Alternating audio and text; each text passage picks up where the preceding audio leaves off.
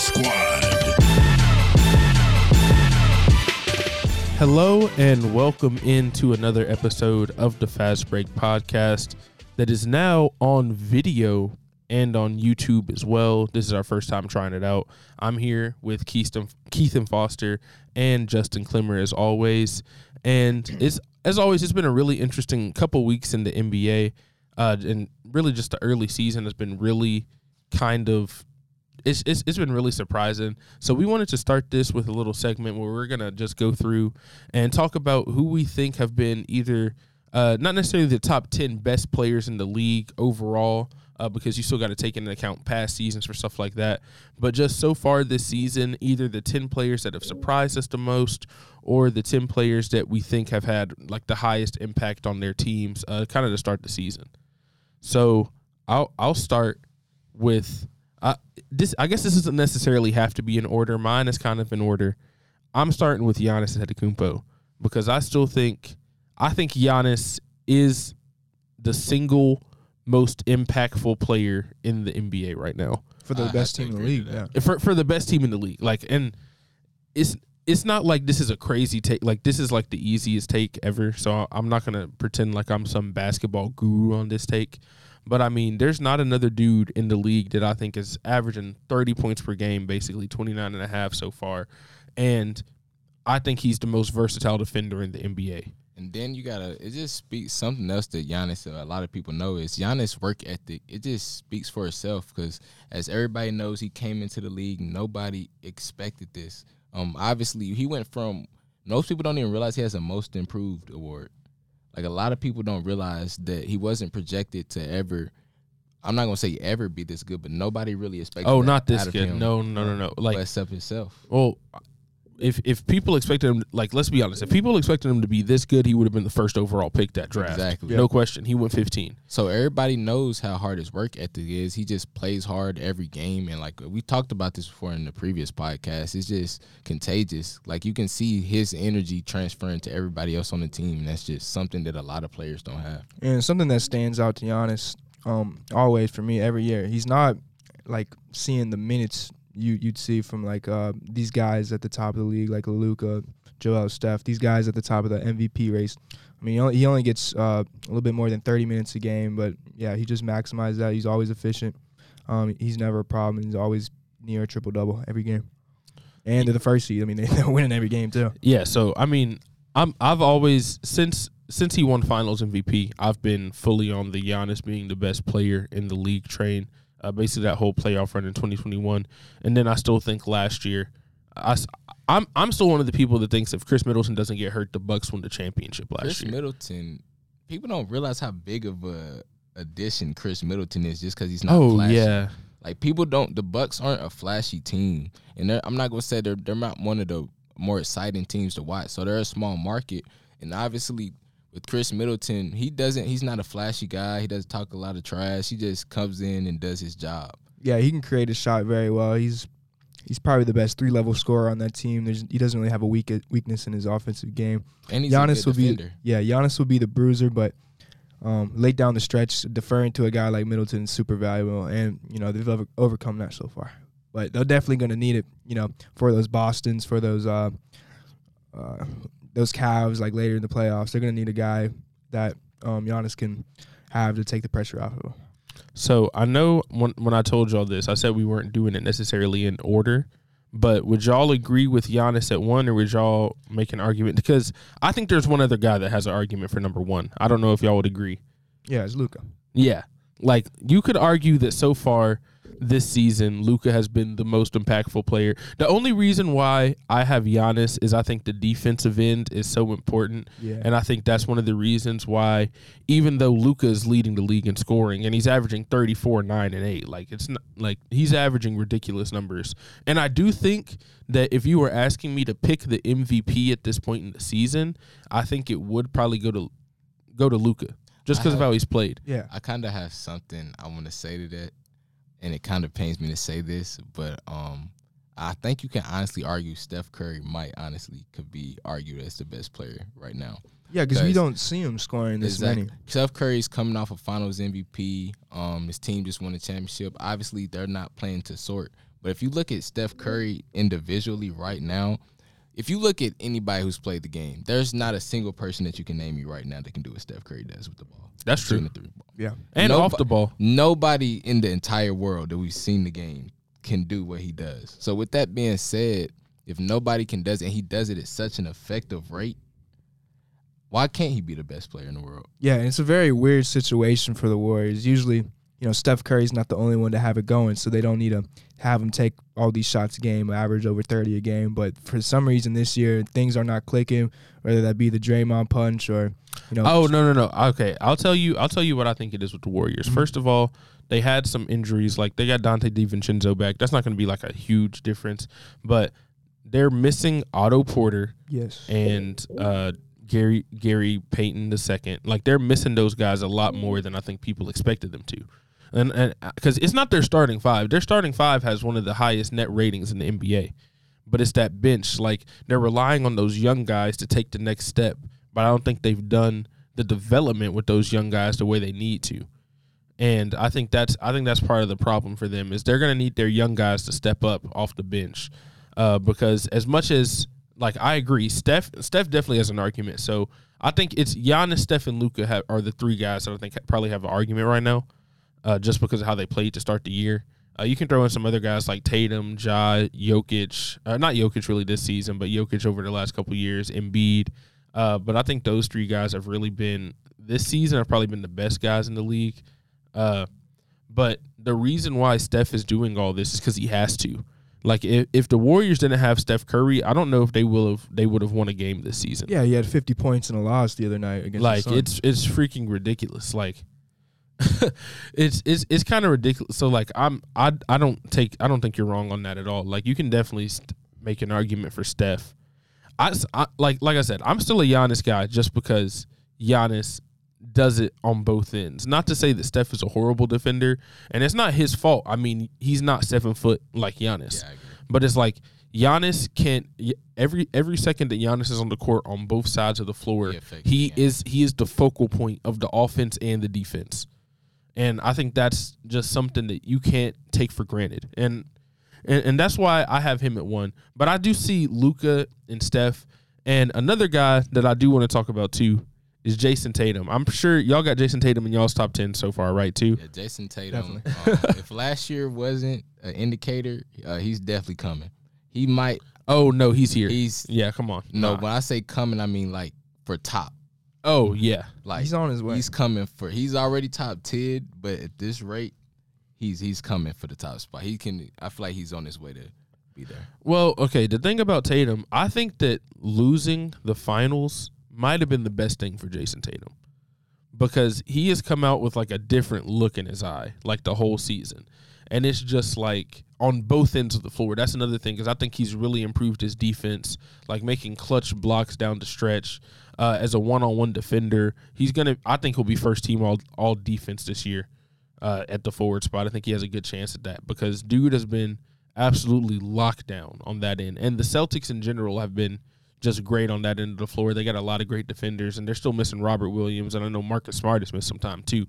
But I think Jason Tatum, the kind of like the step that he's taken this year, I think he's moved up from like he's moved up a tier in terms of where he was at. Like I think last year he was a borderline superstar. Like I would say him and Ja last year were like on the borderline of becoming superstars. I'd agree. Yeah, if he had a better playoff performances, he did. He had some really good games, like coming back. I mean, they went to the Bucks. final, and I think that's another thing is going to the finals. I also think does kind of put you into that realm of not just being a superstar, but of being one of the 5 best players in the NBA. And then also, I think that finals run is because Jason Tatum is still young. Like he's only, 24? Exactly. He's like 24, 25 at the most. But the thing about it is, as he continues to play the game, he's going to continue to get smarter. So what that finals run is, the Warriors, the thing about the Warriors, you have to be so attentive when you're playing the Warriors and teams. So he had to go from playing guys like Kevin Durant, Giannis, Jimmy Butler in the Heat, and we know how detailed of a coach Eric Spoelstra is. And that was a 7-game Then going series, to the Warriors.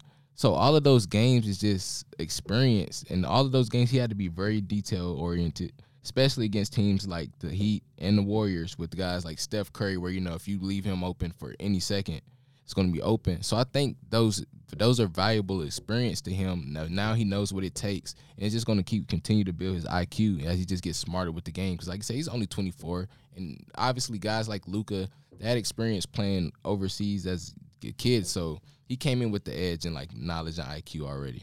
But Jason Tatum is just going to continue to catch up and get even more. I think during the playoffs, Jaylen Brown caught a lot of the spotlight, especially in the latter stretches. So. In the finals, he was better than Tatum. Yeah, and so I don't think. And I don't think that's a you were crazy right. thing Like to say. Tatum was knocking on that superstardom. He was. I mean, you could argue that he had it, but then after a few poor showings, him not stepping up like you'd expect him to, and especially in the finals, some people kind of forgot about him. And then with losing the coach, losing Udoka, there was kind of built-in reasons to kind of see Tatum kind of maybe not get off to as hard of a start as he was doing last year in the regular season. But yeah, I said Milwaukee was the one seed earlier. I was wrong. It's the Celtics. And yeah, despite the new coach, Tatum's back to how he was for last year, as he was last year when he was at his best. Yeah, Celtics actually have the best record in the NBA right now.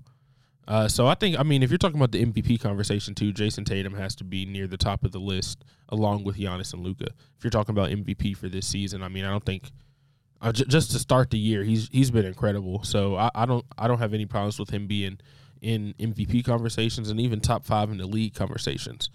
So we already talked about Steph. That was another guy on my league, on my list. And I'm going next. I'm going with Joel, right? So I know.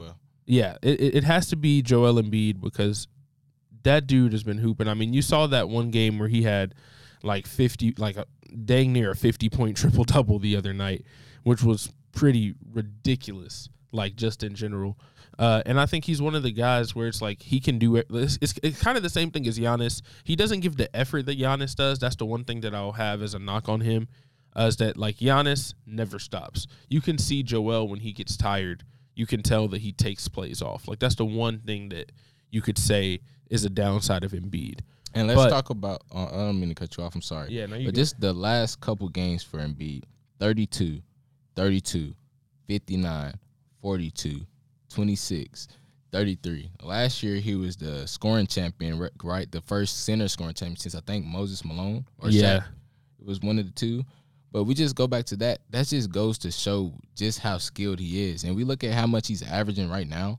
He's averaging 32. I'm sure we've all seen the montages, too, where they was comparing him to, Kobe and all these other stuff, which shows just how the skill he is, and not to compare him to those guys. But he's just one of those guys where he weighs a lot. He's 280? To 7 foot, so he can be physical with you if he wants to. He can also use his finesse. We all know he likes to flop, too.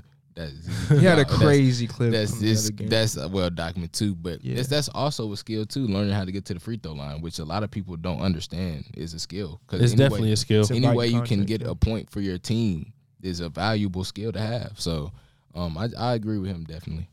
Well, you talk about that one game where he had 59 points, 11 rebounds, 8 assists, 7 blocks. So he's 2 assists and 3 blocks away from a 59-point quadruple double, and almost had a 60-point quadruple double. That's absolute. That's one of the best stat lines I've ever seen. So when you have a guy that's coming out and starting the season like that, there's no question that he's been a top 10 player in the league to start this year, and one of the top 10 most surprising players. Well, maybe not surprising. I don't know if anybody's necessarily surprised, but impactful players. Yeah, he just reminded you he's at the MVP level, and he's going to continue putting up these stats with Maxey being out, 4 weeks? Yeah, which we'll get into that. We're going to have a whole kind of segment about injuries around the NBA and kind of how we think those are going to affect some of those teams. That'll be what we're going to next. But that also brings me to kind of the end of my list. Well, first of all, Kevin Durant still has to be there, right? Even though the Nets haven't been great, KD has been awesome. we can get into a little bit of that comment he made the other day about his starting five. I don't know if I'm sure y'all saw that where he was talking about we got guys like Edmund Sumner and stuff like that. What do I do? This is what I'll say. If you look at the entire quote, right? Because you know how the media is, like as people who are aspiring media, right? Yeah, they got me. I only know the part where he's calling out his teammates. So if you go back to what Chris Haynes, who was the guy who wrote the article, he came out and he put out a video and he was talking about it. I think KD responded and said, "Thank you, Chris." What KD was trying to say is we have guys like Edmund Sumner and Royce O'Neal and guys like this in the starting five that are playing a role that they're not supposed to be playing because Kyrie is out.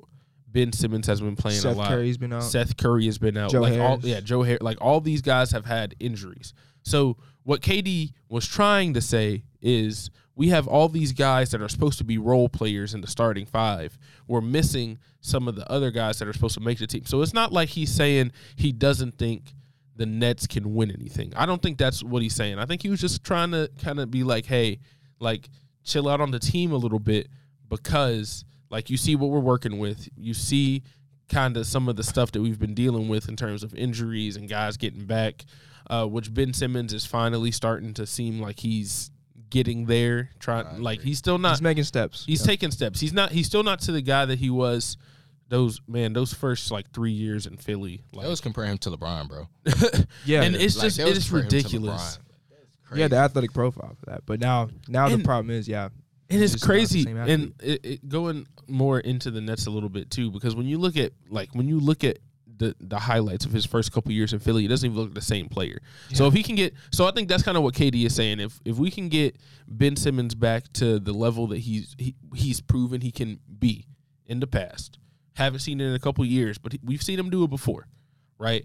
If Ben Simmons can get to that point, if we get guys healthy, I think they're going to be a much better team, which Kyrie is now coming back after his whole anti-Semitism debacle and all of that stuff that was going on. But he completed the checklist. Yeah, he completed the checklist, of course, just in time to play the Memphis Grizzlies, who are not going to have basically anybody on the team. So good for Kyrie, though. I think he learned his lesson, hopefully. No more posting documentaries on Twitter. The thing about the Nets, though, like to get to the KD's point, they have so much potential on the roster, but it's almost like we will never know if they'll ever live up to that potential.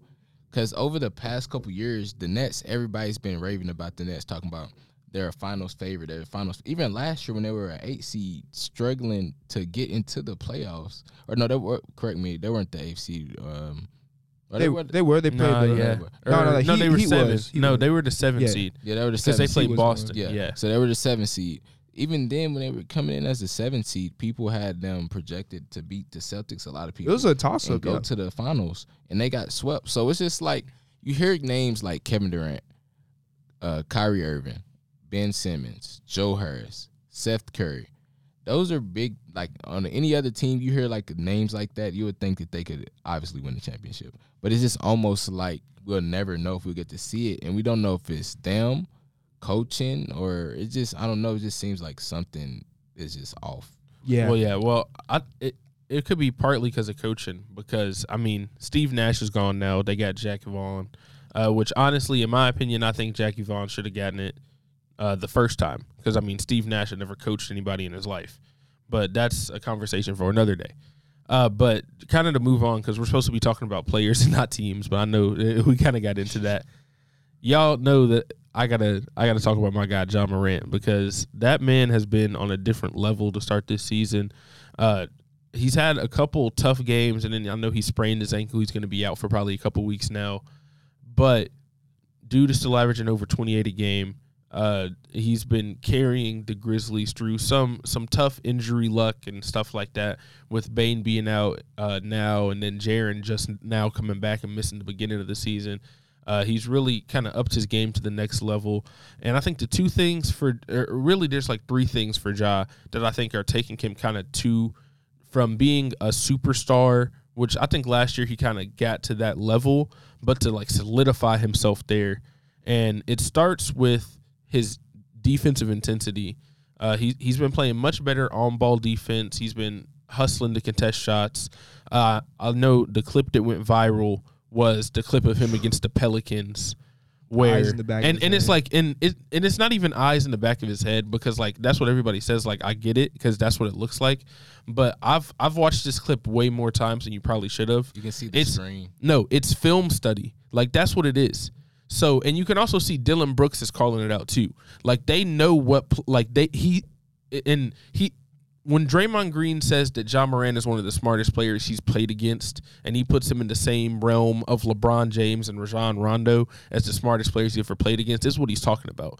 Because he's seen that inbounds play, and he knows where the ball is going. So he doesn't even need to see the ball. He knows that if he knows where the ball is going, he knows they're coming off that screen. So if I jump and put my hands up, the ball has to be there at some point. And that's and it's like the anticipation and the athleticism too, is because not everybody's going to be able to just jump up and make that play either. And I think that's the first thing, is where he's locked in on the defensive end. And then the other thing that I'll go into is his shooting. It's not just 3-point shooting either, which he hasn't done as much of the mid-range as I really want him to. But when he has taken the mid-range jumper, it's looked good. And I think that's something that a lot of people wanted him to work on, like, because they were like, dude, you go to the rim a lot. You go to the rim maybe too much, and that's why sometimes you end up with injuries, kind of like with the sprained ankle. You go up, you land on somebody's foot. It happens more often. But if you can kind of get that mid-range game going, like, it'll just take him to another level. But then it's like from three this year, he's right under 40% from three too. Mm-hmm. Which if he can stay at the 39 range, I mean, I know the first couple weeks of the season he was shooting like over 50%. We knew that wasn't sustainable. He's come back down to earth a little bit. But if you're still looking at, dude, if you have a Ja Morant that is shooting 39% from three, or even if it was just 37, 36, like, that is dangerous, because it's just good enough to where if you go under the screens, he can make you pay. And I think that's the kind of thing that is going to take him to another level. One thing that I was about to say, too, is his free throw percentage has gone up, too. He seems to get more steady at the free throw line as the game goes on. We all know how clutch of a player he is. He's always seems like every time, no matter what point he has been in his career, when they need a bucket, it seems just like it always goes in no matter how. It somehow is just going to go in. I don't know how, but it just seems like he gets it done. But I'll have to agree with you about the three-point shooting in the mid-range. And the thing about the mid-range shots for the Ja, when he has taken them, they have looked really good. Like, they've looked really good. It seems like he's very confident when he goes into his shots this year. And another thing that I have to say about Ja is when you watch him play, he just seems like he knows that he's that much better than everybody on the court. Like, he plays with such a style of play where it's just almost like, I feel like that's why there's so many highlights that he has, because he just knows how much better he is than everybody. And then we go back to the IQ, this smarts and anticipation.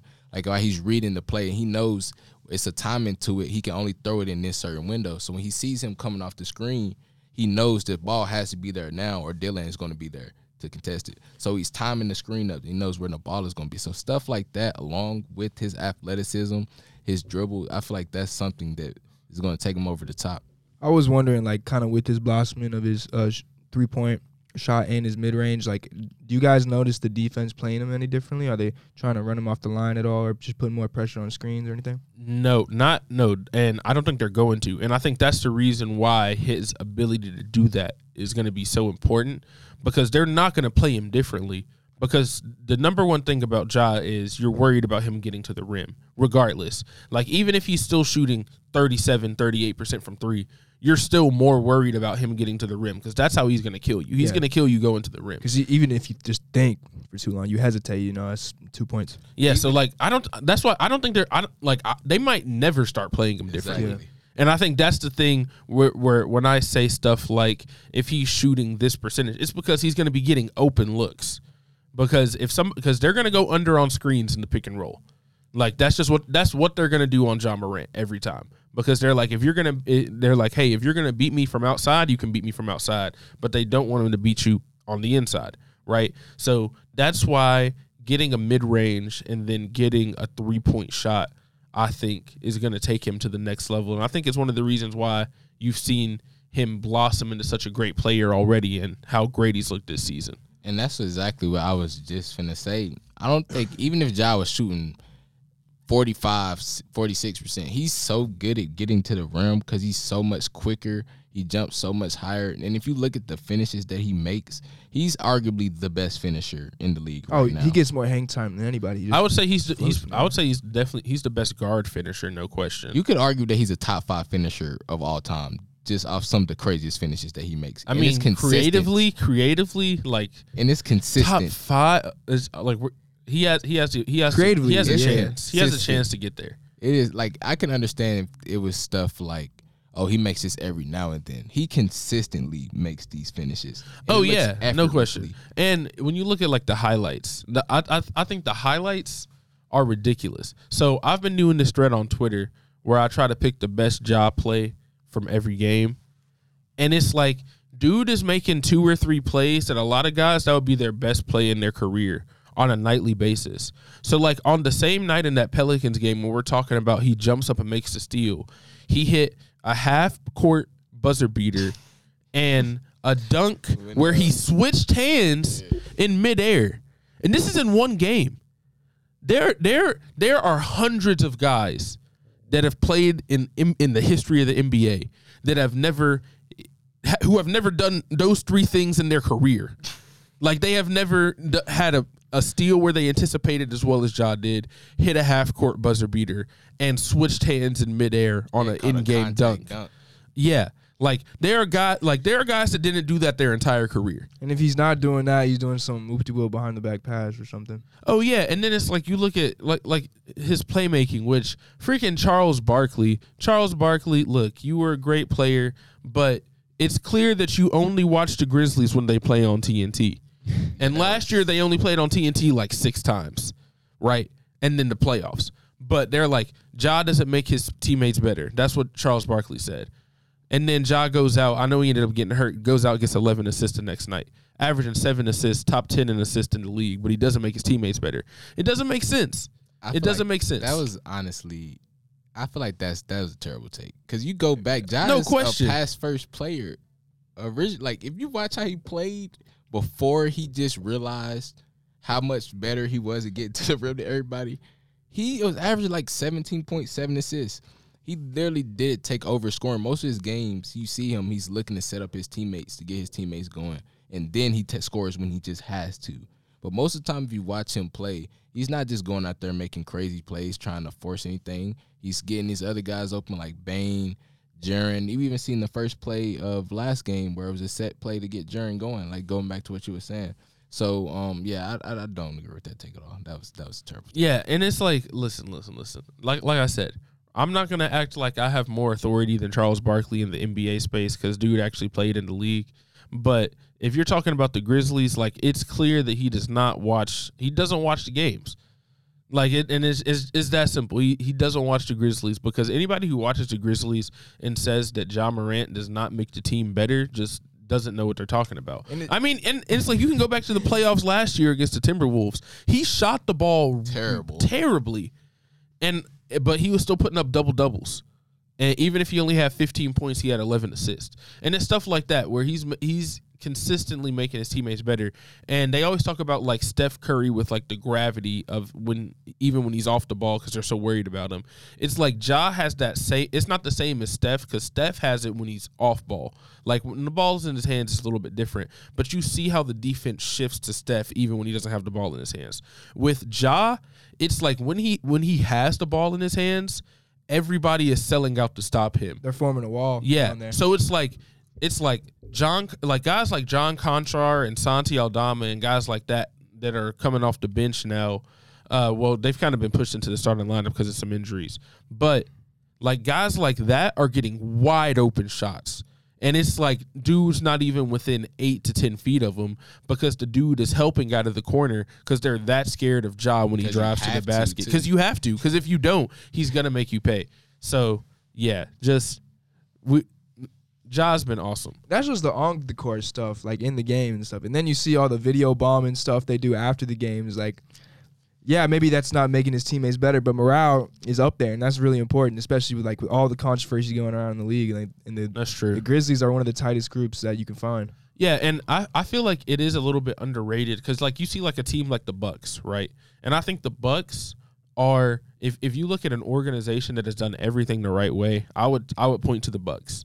Right now, the energy on the Bucks team isn't quite the same as it is with the Grizzlies, but I think it's partly because they've been there, they've done it. They're way older. Yeah, they're like older guys. They're veterans. It's a little bit different. They don't have like that same energy.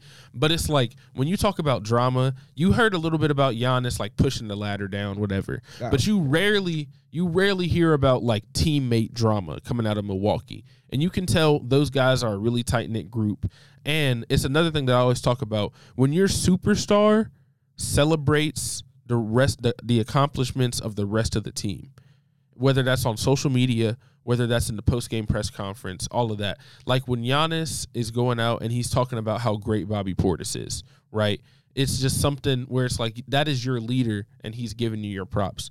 When Ja is going out in the post-game press conferences and he's talking about guys like Santi Aldama, and then he's going on Twitter after the game to talk about how good Kenneth Lofton Jr. looks in the G League, it's like just when you have a leader that is kind of like that, and I think you can go through, you can say the same thing about Steph. I know this year they've had some problems and issues, but it had nothing to do with him.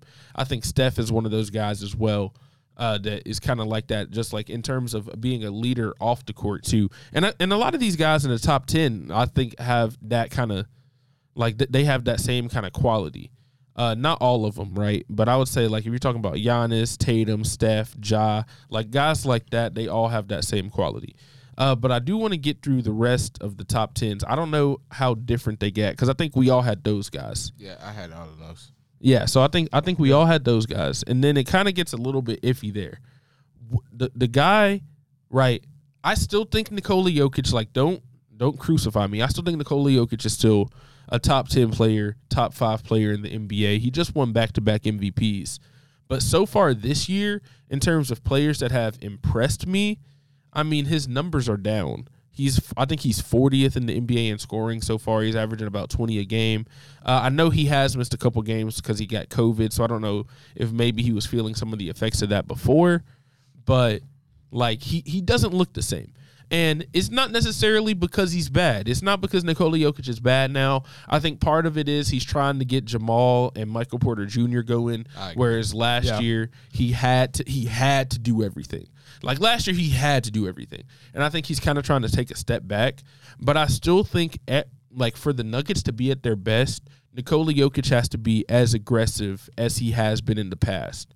Like maybe not quite the usage, but he's going to have to continue to be aggressive. And I think that's one of the reasons why I didn't put him in my top 10 for this season. I didn't either. I didn't put him in the top 10, which is crazy for somebody who just won two MVPs. I still think he's a top 10 player in the league overall in terms of his talent and in terms of what we've seen over the last few years. There's no question. I think it's less of a knock on him and more to the talent that's in the league right now. Like, look at it, almost every single team has at least one person that you're just like, it's nice or has the potential to be nice. And that's the point that we're getting to, where it's almost like you have to have two players at this point to even be in contention. To be in contention, you have to have a superstar and an all-star level player. Exactly. And then a good bench. Yeah, I mean, and a good bench. But it's like, if you don't, and I think that's one thing where, if you go around the league and you just look at the teams that are doing well, like if you look at the Bucks or if you look at the Celtics, it's a little bit different in the West. I think the West is going to shake out a little bit differently than it looks right now. Yeah. Like, I think, Utah's not the best team in the West. Like, let's be honest. He's not the best team. Now, they're a really good team. I don't think they're the best team in the West. They got Laurie Bird. Which is crazy, because I was actually going to say that. If you're talking about to start this season in terms of impacting winning, you got to put somebody from the Jazz on there. I mean, they have the best record in the West. And if you got to pick one guy from the Jazz, it's Lauri Markkanen. And I think maybe we should have seen it coming. I didn't see this level of Lauri Markkanen I didn't see that coming. But if you look at the way he played in Eurobasket, like dude was hooping in the Eurobasket. And he's only 25. Yeah, and I think that's the crazy thing that people don't realize about the NBA is you get these guys so young, and then if they don't pan out in 2 years and they're not a superstar, you think you can just throw them away, right? But then it's like, dude, not everybody is going to be at their peak at 22 years old. Yeah. And if you think about it some more, like it makes sense that he's succeeding. He's in a role that, he is the primary option. And for the first time in his career, he's the number one option. And his skills really translate to how the NBA is moving. Like near 7 foot, and like, he's not the most athletic, but he's big and strong. So I mean, on the defensively, it's not hard for him to get contest or hold his own down in the paint. And then like, I've been surprised by his playmaking ability in terms of like how he can create his own shot. He doesn't need much space. He's really shown off his skill set of fadeaway. He's kind of looking like a little bit of Dirk Nowitzki. One thing I was about to say is a lot, just to like with the point where we was talking about players and their development, a prime example is Tracy McGrady. We go back to his rookie year. He talks about how he had a lot of self-doubt, dealt with depression just because he didn't get a lot of playing time. He felt like his coach didn't want him to be there. He was 18 at the time coming in, and he felt like that really hindered his development. Then when he came to Orlando, you had guys like Grant Hill go out, and he was like almost forced in a role. Now, not to say that Lauri Markkanen would be quite the player as Tracy McGrady was, but it's almost like a similar situation, not with the players that hurt, but Lauri he gets there, Donovan leaves, Rudy Gobert leaves. Who else are they going to look to? It's him and Jordan Clarkson offensively. Like, those are the main guys. And you also got to look at, like, the guys around him outside of Jordan Clarkson. When you look at, like, Mike Conley, that's a guy who is going to try to get Lauri Markkanen going. And obviously, he's not the same player as Marc Gasol, but has played with a big guy that has a lot of skill before, right? And it's not that they're the same player, because I think Lauri's he's a better outside shooter, especially than Mark was early in his career. But yeah, I just think that just overall, Lauri Markkanen has been great this year. So that's why I put him in the top 10 for me, just to start the year. He was in my top 10 as well. I'm glad you said that. And he's gunning for that most improved. He got, right? I think it's going to be between him, Desmond Bane, and Bol, man, yeah, going from out of like. Look, we're gonna talk about Bol later. He's not top 10 yet, but yeah, but our regular nice. Bol segment. Yeah. All right, and then since we talked about Lauri, we also have to talk about the only Utah Jazz trade that worked out for both teams, which is Donovan Mitchell going to the Cavs. I think Donovan Mitchell, to start the season, has been one of the 10 best players in the NBA. Most exciting. He's taking that Cavs team kind of to the next level, which I think, like, the Gobert thing I don't think the Gobert thing ever looked right on paper to me overall, like, if I'm being honest. But for the Cavs, like, when you look at them last season, I think that's what they needed. They needed a guy that can go out there and score. They have the guys inside, right? They've got Jared Allen. They've got Evan Mobley. Like, they don't need inside. They've got the point guard. They've got a point guard that is an incredible shooter and is a really, really good facilitator, right? All you needed was a go-to guy who I can throw you the ball and you can get me a bucket. Like, that's the one thing they needed. And when they get Donovan Mitchell, even though he does have some defensive deficiencies when he was in Utah, he's picked it up on that end. He's looked much better on that end, because it's never been a thing where it's like he physically can't be a good defender. Like, he has all the tools. He has all the athleticism. He has the size. He has the length to be a solid defender. Like, he shouldn't be as bad of a defender as he was at the end of that Jazz. At the end of his run with the Jazz, it was just horrible. But, like, it's almost like he's been rejuvenated because of the Cavs. And I think that's something that you've also seen with, like, Kevin Love, who I know he got hurt too. But a couple years ago, Kevin Love looked like he was about to be out of the NBA because he wasn't playing. He didn't like his teammates, all that. Yeah. He didn't care. And I think that's kind of how Donovan was feeling last year, because, let's be honest, because he was playing with Rudy Gobert. It's not just because of that, but it's like, I think that they kind of had a feeling going into the playoffs last year that they weren't going to do anything. And I think, and obviously they wouldn't have said that, but you can tell by the way they played that they felt like they were not good enough. and it's just like, and they didn't give. I didn't feel like he was giving his all on the defensive end, which I think that's not the case this year. Cavs are 9-6 on the season. They have been a little bit up and down, but I still think that team is going to be really nice for years to come. They got a really good young core. I was just exactly finna say that the Cavs, they're not as young as the Grizzlies, I don't think, but they're around the same age where they have young cores at heart, and if they keep these cores together, you talk about like a dangerous group. Evan Mobley's rookie last year, contention for rookie of the year. Then you have Darius Garland, who I had him as an honorable mention. He wasn't top 10, but he was a surprising player just because his ability to shoot the ball and facilitate. I'll argue that Darius Garland is probably a top 5 facilitator, top 10 facilitator in the league right now. Oh, yeah. No and question. Then if you go to his shooting ability, he can shoot from anywhere on the court at a high rate. And it just seems like he's very smooth. Like, Oh, yeah. he plays so in control of the game. Like, and he just seems like a very smart player on the team. So you pair that with a guy like Donovan Mitchell, who just he can facilitate as well, but you know, like, how just dominant of a scorer he is. Like, we go back, even though people try to say the bubble doesn't count, his duel with Jamal Murray in the bubble where he was getting 50 almost like every game. So you add that to Darius Garland, like you just said, where you said you need a superstar and an all-star to contend. I wouldn't say Donovan Mitchell is quite a superstar, but he's borderline. Well, and he's still young. Yeah.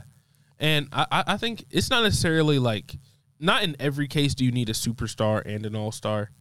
Like, it's not in every case. Like, there have been teams that have done that in the past.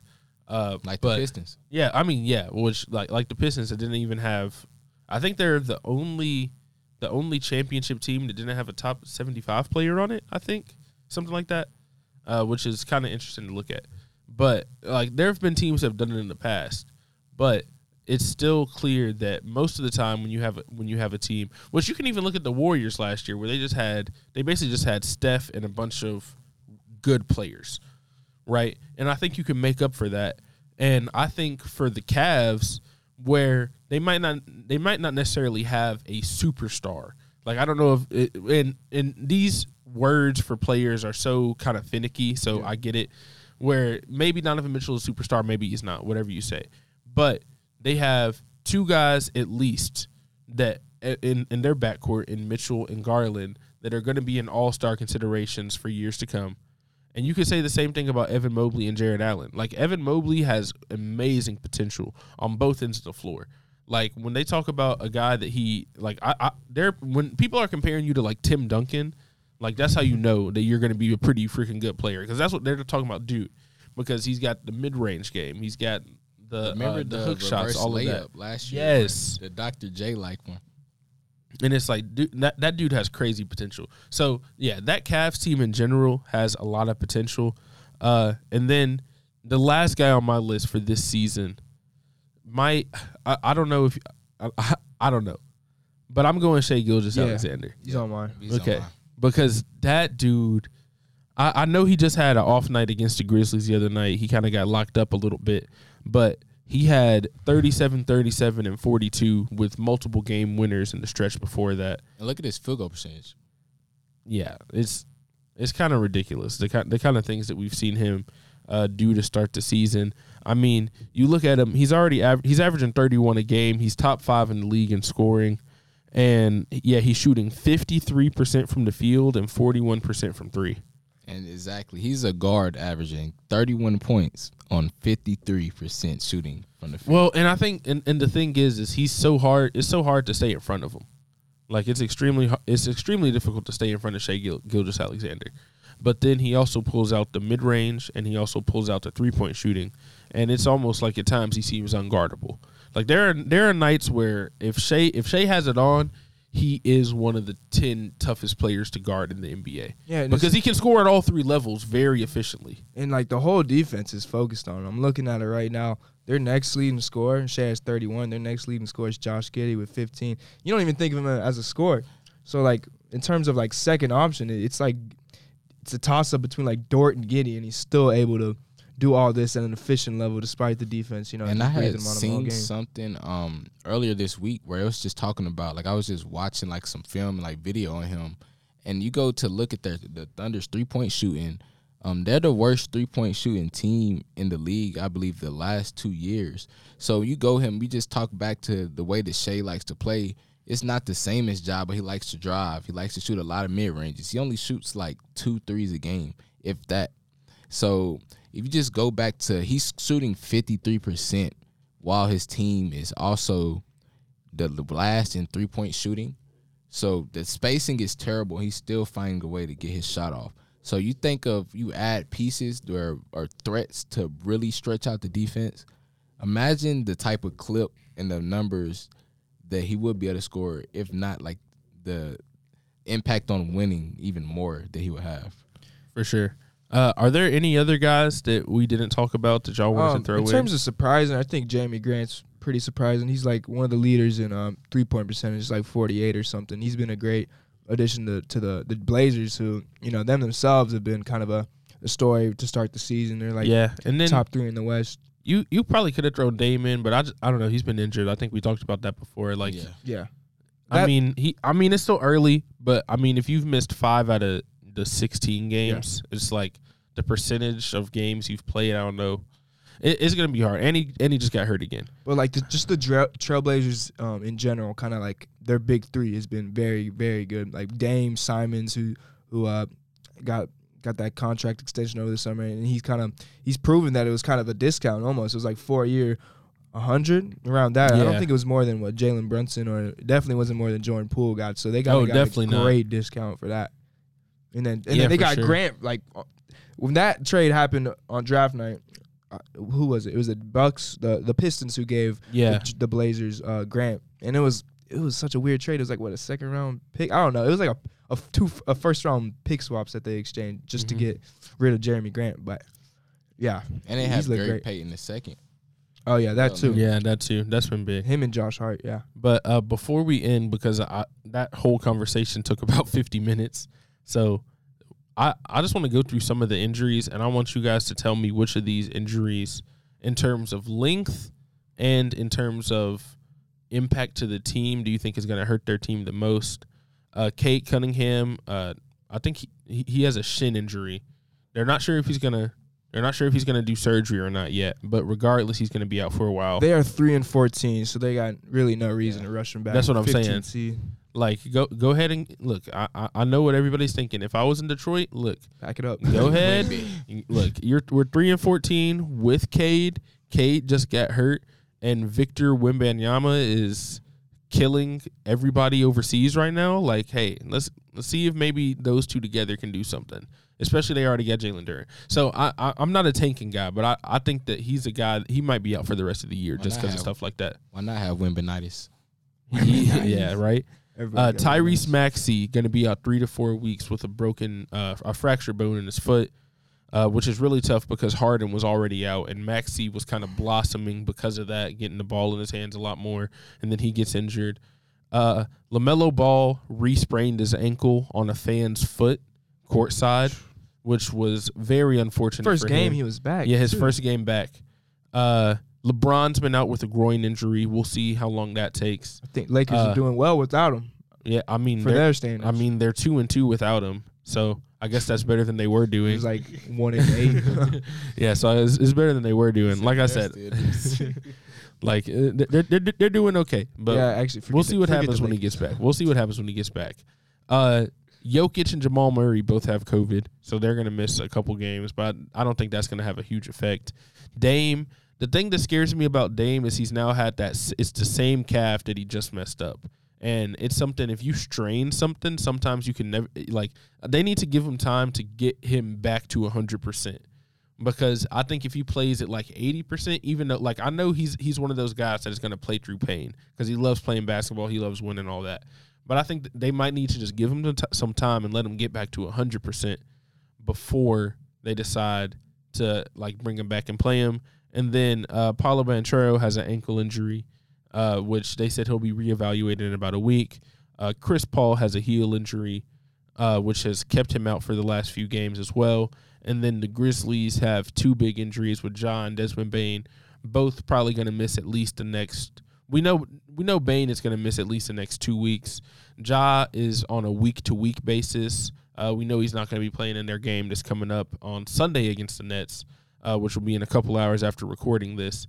But just out of those guys, if you had to pick one, who do you think would be the one that has the biggest impact on the team? I'd say Tyrese Maxey, because now you're really gonna ask Harden to turn back the clock, but Harden's already out too. That's the thing. And so who's subbing in for him? That's a huge issue. Now we're gonna see DeAnthony Melton. DeAnthony Melton's starting, but who's gonna be the primary ball handler? Like, Embiid, like seriously, like who they have? And I have to agree with Tyrese Maxey just for the simple fact that Embiid, he's known. I'm not don't want to wish it on him, but he's had injury problems in the past. And that being said, I'm not gonna say his prime is coming over, but think about how much window does he have left in his career to win a championship. Like, these are Embiid's best years. That's true. With Tyrese Maxey and Harden being out for a long period of time, we know how competitive the East is. So that may just, I don't want to say it's going to take the total championship aspirations away, but it may make it harder. Well, and this is what I will say about the whole Tyrese Maxey thing, because I would agree that's probably the one that's going to hurt the most out of any of these. You could also argue for LaMelo Ball, but the Hornets were not going to be that great anyway, even if LaMelo was playing. And I think that's kind of the case for some of these guys. I mean, Jokic and Murray is going to be tough for the Nuggets too, but it's probably only going to be for a couple games because it's not an actual injury. It's just COVID. But I would say it's either Maxey or Dame, because I think the Dame one is going to hurt them a lot if he can't get back to 100%, and if it's one of those lingering injuries where he has to keep missing games down the stretch. I think that's the one thing that will worry about me with Dame. But the thing for Tyrese Maxey is it's like you said, who do they have? Because if you look at their roster, the only other guards they really have outside of Maxey and Harden, they have Shake Milton. It's going to be some nasty lineups in Philly. DeAnthony Melton, which, as somebody who, if you listen to this podcast consistently, you know that my team is the Grizzlies, and I've watched the Grizzlies more than any other team. And I saw last year when Ja got hurt, and they were asking DeAnthony Melton to be the backup point guard. He's not a backup point guard. He's not a point guard. He's a 2 guard at his heart, right? He's not great with the ball in his hands. If you want somebody who can go out there and play great defense, force turnovers, and shoot threes and get into fast break, get DeAnthony Melton for sure. But if you're looking for somebody to be a true point guard, it's not him. Like, he's not a true point guard, and that's just simply a fact. And yeah, so somebody I feel like they maybe could use. Just looking at that made me think of it. But Tobias Harris, I'm not saying he'll play point guard, but he'll probably have some more facilitating roles, because if you look back to his time, he's gonna have to. He was almost like a point forward his whole time here. He was basically the point guard.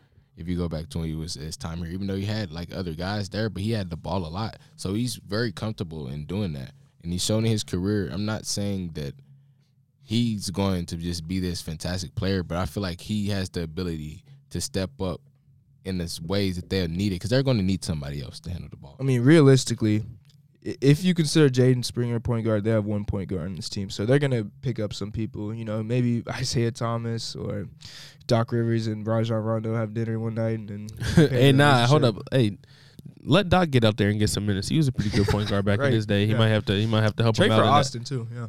Trade for Austin, yeah, that would be funny. One of my you just made me think about that time when Austin got his dad kicked out. That was pretty funny. But on the other side of the injury things, there were 2 big returns from injury over the past week, and that's Kawhi Leonard, who still doesn't look 100% to me. If you watched him play, I think he only had 8 points in that game. He struggled. It was his first game back, so that's to be expected. But I still think physically he didn't quite look like himself. I don't know if y'all saw a lot of that game, or at least just some of the highlights. But it's almost like it might just be because he's not in shape yet. That could be part of it. Not like in full basketball shape, but it seems like he's like a step slower. And I think that would be the one thing that would concern me. But like I said, after 1 game, I'm not concerned about it. But I think it could be something if he can't get back to the level we've seen him in the past again. I would start getting worried around Christmas. around Christmas, if he's back and he's playing and he still doesn't look the same, I would start to get worried. Yeah, because he's missed over a year. It's been such a long time since we've seen the Kawhi Leonard that we think of. So, yeah. And how old is Kawhi? He's That's a good question, actually. I think He he's might in be- his 30s. he's I probably think close he's- to 30 yeah, I think to he's 35, 30. though. No, I think he's 30 now, but we can look it up to make sure. But we know that he's been in the 31. league. He's 31. Yeah. Like They- not saying that he's just his career is over or anything, obviously, because I mean we've seen this in the past where he didn't play for a full year for the Spurs and then he came back and won Finals MVP. So it's not to say that there's just that Kawhi Leonard's not done, right? No question about that.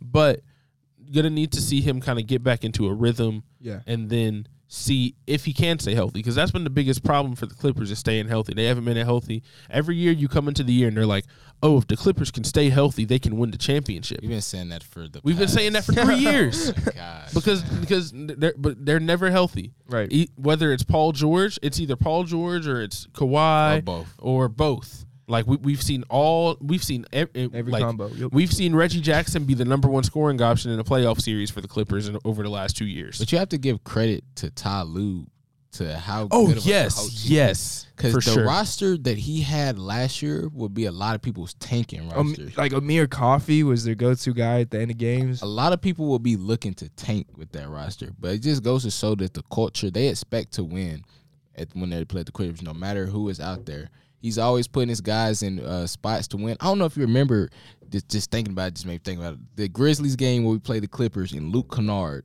killed us. Yes, He was drawing up all these just amazing plays for Luke Kennard. He was just killing us. So he knows how. The thing about coaching is you have to know how to put your players in a position to succeed. That was something we was talking about earlier in the season with Ben Simmons being a point guard is if you knew that he's not going to shoot the ball, why are you giving him the ball every 20 seconds? That's just making him a liability. So Ty Lue knows where his players best fit. He knows exactly what to put his players in the position to see. And I feel like that just shows. And when he gets his guys back, I know we've been saying this for 3 years, so I'm not going to say it. But they have potential is what I'm going to say. I'll give you that. And then on the other side is Jaren Jackson Jr. made his return, struggled in his first game, but in that second game against OKC, it arguably, I would say it might be his best all-around game that I've seen him play. It's up there. And Because, I mean, you look at it, 25 points, career-high 12 rebounds. In how many minutes? In 25. 25. Dang. He was, and they said, like, I saw he was the first player in the history of the NBA to play 25 or less minutes, which I know he has played exactly 25, and then have 25 points, 3 blocks, 2 steals, 10 or more rebounds, and multiple made threes. That deepest defensive player of the year agenda is finna come soon. And one thing that I've noticed too, I know you probably noticed this too, his fouling has. He looks like, I'm not going to say because it's 2 games into the season, so I don't want to just, but he looks to be playing way smarter. Yes, I'll say that and too. picking and choosing when to be aggressive and when to just play good defense. No, and it's like the reason why he was the block champion last year was because he chased blocks. Like, let's not act like he doesn't. Like, he definitely chases blocks, right? But I think that because he talked about it coming in, like watching film and learning that you can still get block number. Like, he's still going to have the block numbers regardless.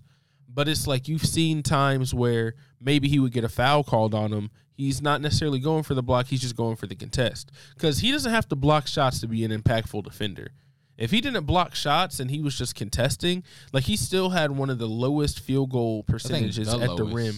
I think it was the lowest. It might have been the lowest. It was either him or Robert Williams. Like, those 2 guys had the best. I know that for sure.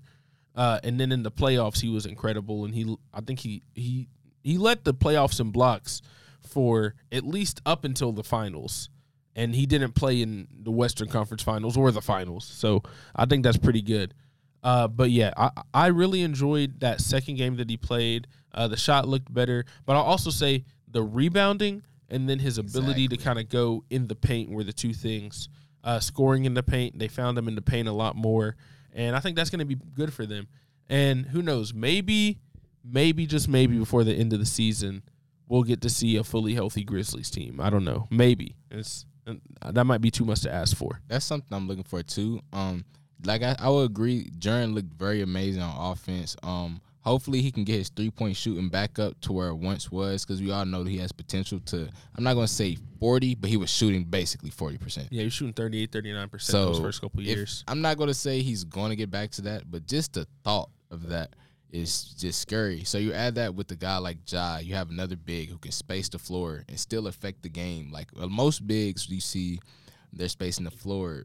I'm not going to say they're soft, but they're not as physical as Jaren, because Jaren will still shoot threes, but like we said, he's chasing blocks. Now he's going more at the rebounds and stuff. And then you see him getting in the post. And one thing I would like to see a little bit more is he still favors that left hand a lot on the post. Like it's almost like how Brandon Clark, he's going to spin. You know that Jaren's going to the left every time he's going to the post. So I'd like to see him develop a little bit more of a right-handed post game, or like, kind of faking into the moves.